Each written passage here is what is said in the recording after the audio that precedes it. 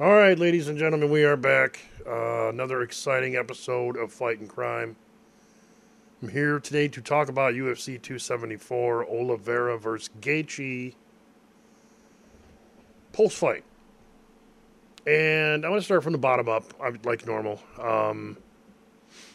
Blagoy Ivanov, I'll start there. I kind of work my way up. I don't know if I'm going to go through every single fight, but Ivanov, in my opinion, I thought really started coming on. I mean, he won the fight, but he really started coming on late. And Marcos, that guy, man, that guy's got jackhammers. But Ivanov, I thought really started coming on late. Started landing some good strikes. Like second and third round is when he really showed up. You know, kind of mid to late second, when he really showed up and really kind of pulled ahead a little bit. Man, Marcos is an animal, though. Man, that guy, they almost had each other out. You know, in the first round, just the first round alone, they wobbled each other. You know, and throughout the whole fight, just jackhammers. Man, these guys are just throwing bombs at each other. And it's funny because you see big ass guys like that, and they really weren't getting overexerted doing this. But it's like when they landed flush, it was just like pow. I mean, you could see the other guy, and it's just you know, an everyday, a little more aggressive than a sparring match punch. Is kind of what I'm comparing it to. But man, when they land, it's giant, you know. And these guys are vets. These guys have been in the game a while, especially Ivanov. But good fight, man. I really enjoyed that one. I like heavyweights myself. You know, I'm back when we used to do illegal level radio. I had my own top 10 heavyweights. You know, I think it was top 20, but they had a couple honorable mentions, stuff like that. But I used to do a pretty concise list. I used to base it on, there was 3 points for the criteria. It was how often do you fight? Who are you fighting? How often do you fight? Quality of opponent. Yeah, and there was something else, but anyway, I used to do that, and I don't know. Depending on how this goes, I may bring that back, you know, but I have nowhere to post it. I don't really have a website. It's just mainly just the Buzzsprout account. But maybe I'll just do I'll do the list and announce it every now and then. I don't know. Like I said, it's just something I did in the past. It was on a website and everything. You could probably find the website. It's somewhere, but legalovo.blogspot.com. I don't know. Whatever. That sounds like that's an email address, but but anyway, Brandon Royval and Matt Schnell. Matt Schnell looked awesome in this fight. It just really sucked that. I mean, for him, it really sucked. Brandon Royval looked great, but Matt Schnell was really going after it, and he really started landing some nice shots.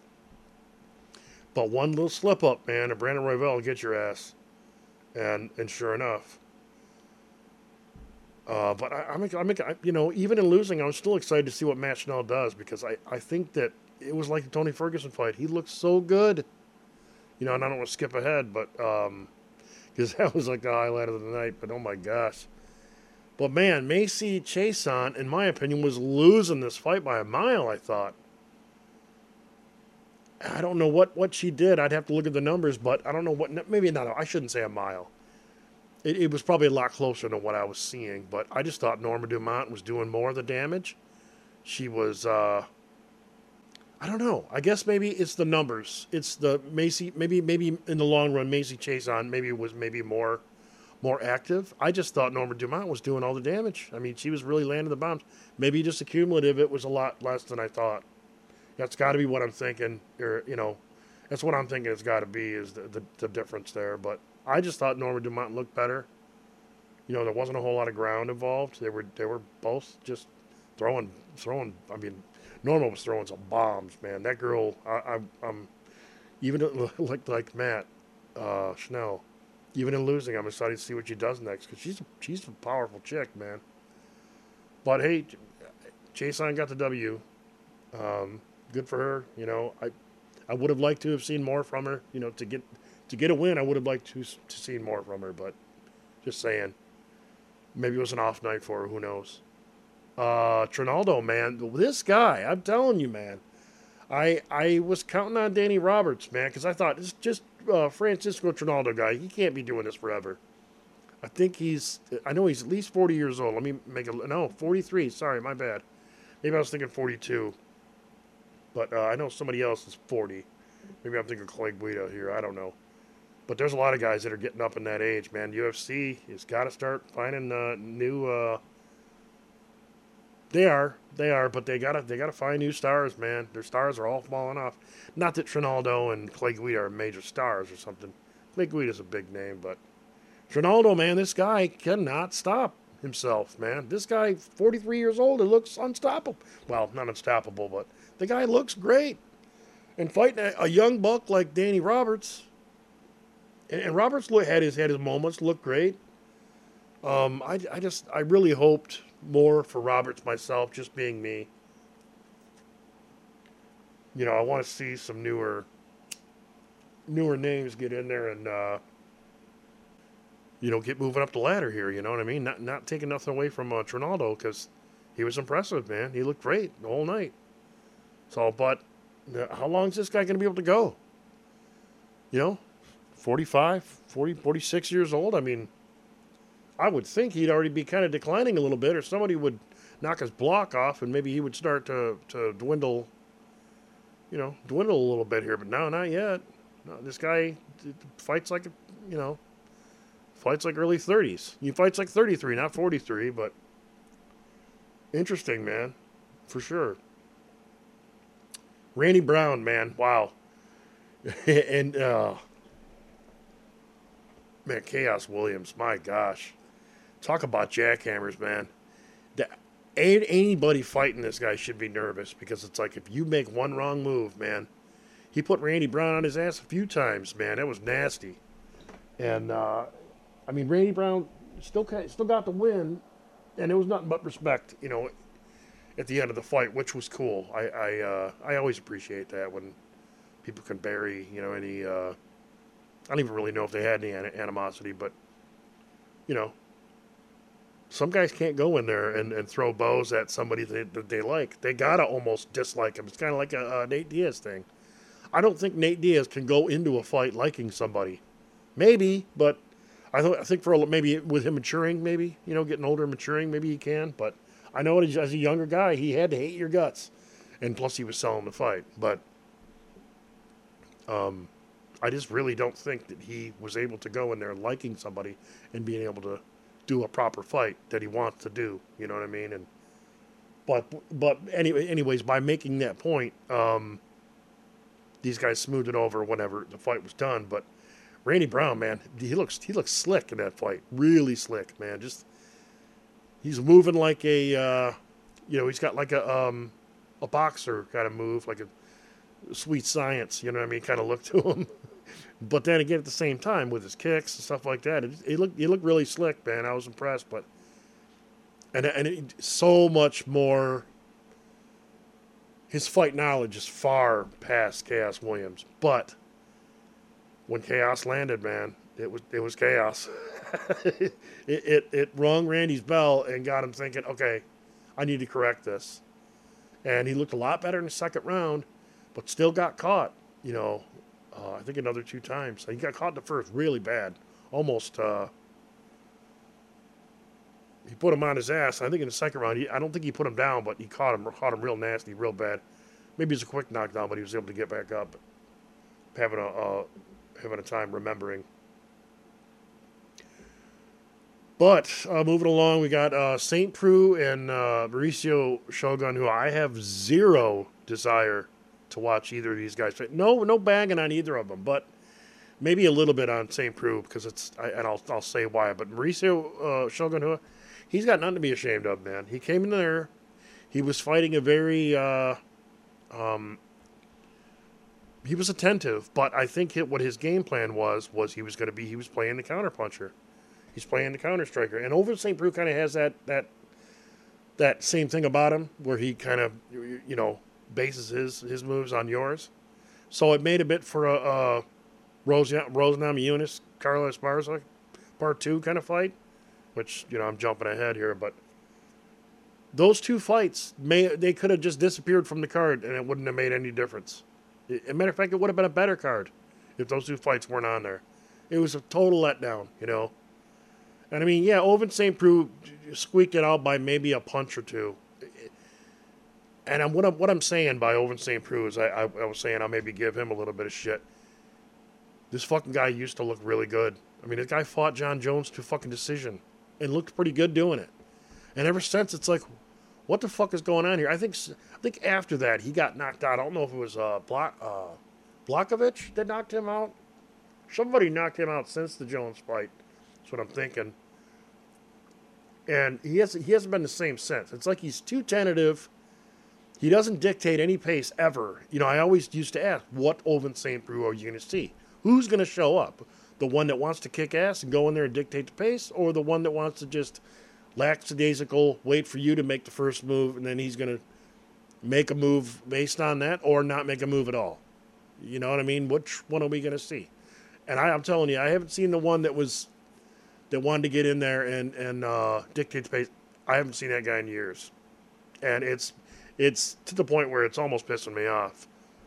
And like I said, no, straight up, no disrespect to the guy, because I used to love watching him fight. Now I just don't. I just really don't like watching him fight anymore. It's gotten stale, man. And it's like, and these two guys paired up.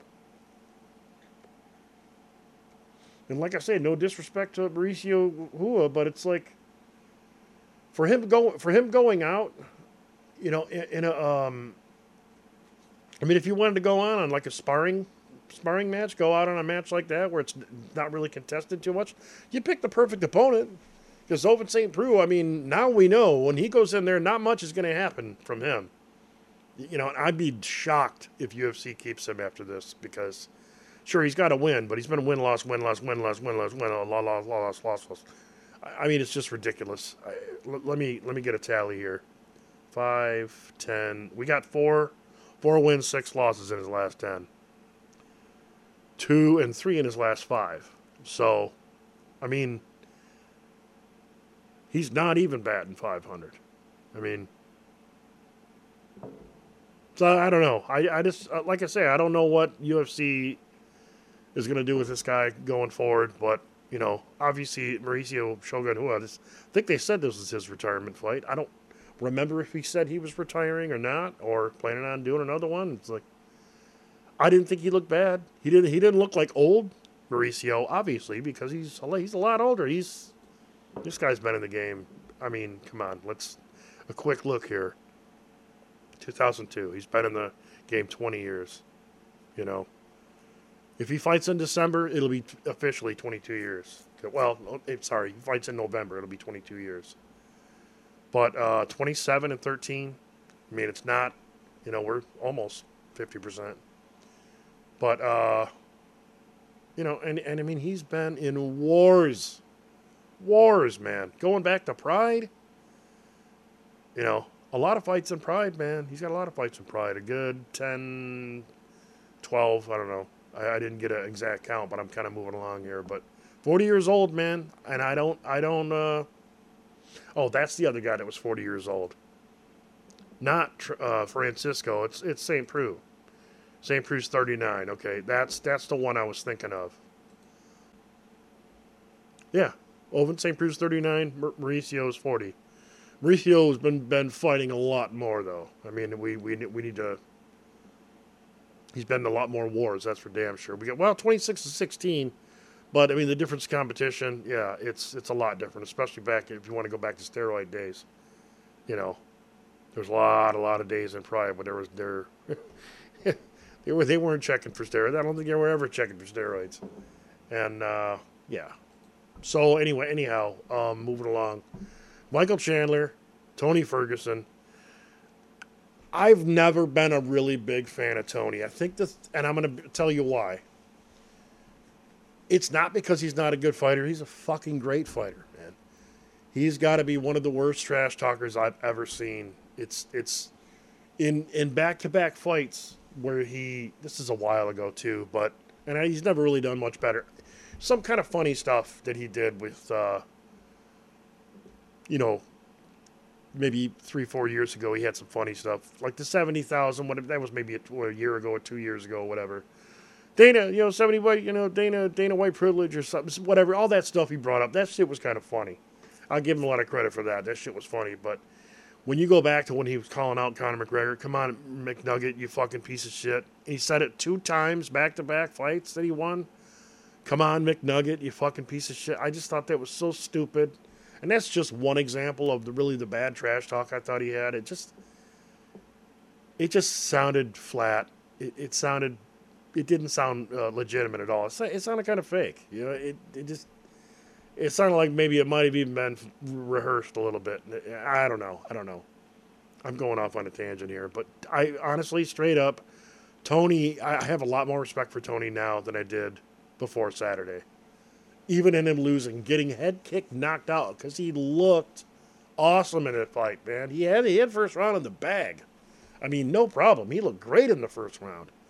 But it's just, I think if Michael didn't land that kick, I think it was, I don't want to call it lucky, because if you see the whole entire middle is open, that's a perfect time for that head kick like that. That's a perfect time for it. We've seen it a number of times over the years, Anderson Silva, Machida, So, I mean, those are just a couple. We've seen at least a few others, that were head kick knockouts and nasty.